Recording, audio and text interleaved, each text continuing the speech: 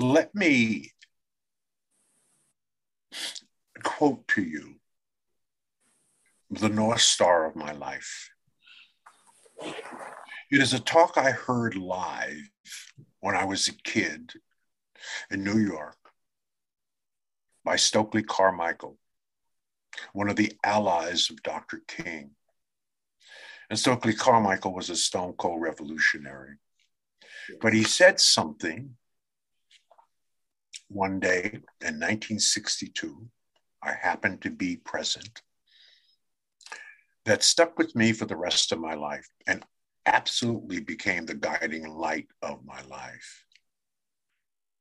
I'm going to quote it to you exactly as he said it. I'm not going to paraphrase it. Stokely Carmichael said that no Black person in this country makes an advancement solely based on his or her talent or worth. All individual advancement is based on mass struggle. We make no progress in this world without shedding our blood. Therefore, your advancement and success does not belong to you, it belongs to the people. And if you do not use your success or advancement for the benefit of your people, it is a betrayal of the people who shed their blood for you. Now, I didn't realize how profound that was when I was a 17-year-old kid. Yes, sir. But he planted seeds. Yes, sir. Hopefully today I'll be planting some seeds. Hopefully that's a seed for you. Absolutely. That we have a moral and spiritual obligation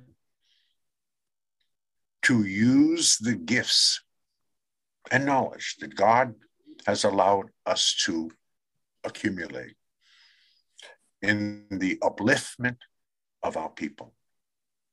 Therefore, I am a race man.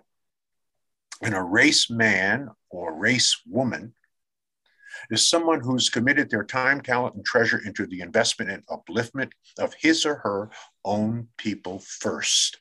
I didn't say only. Right. I said first. Yes, sir.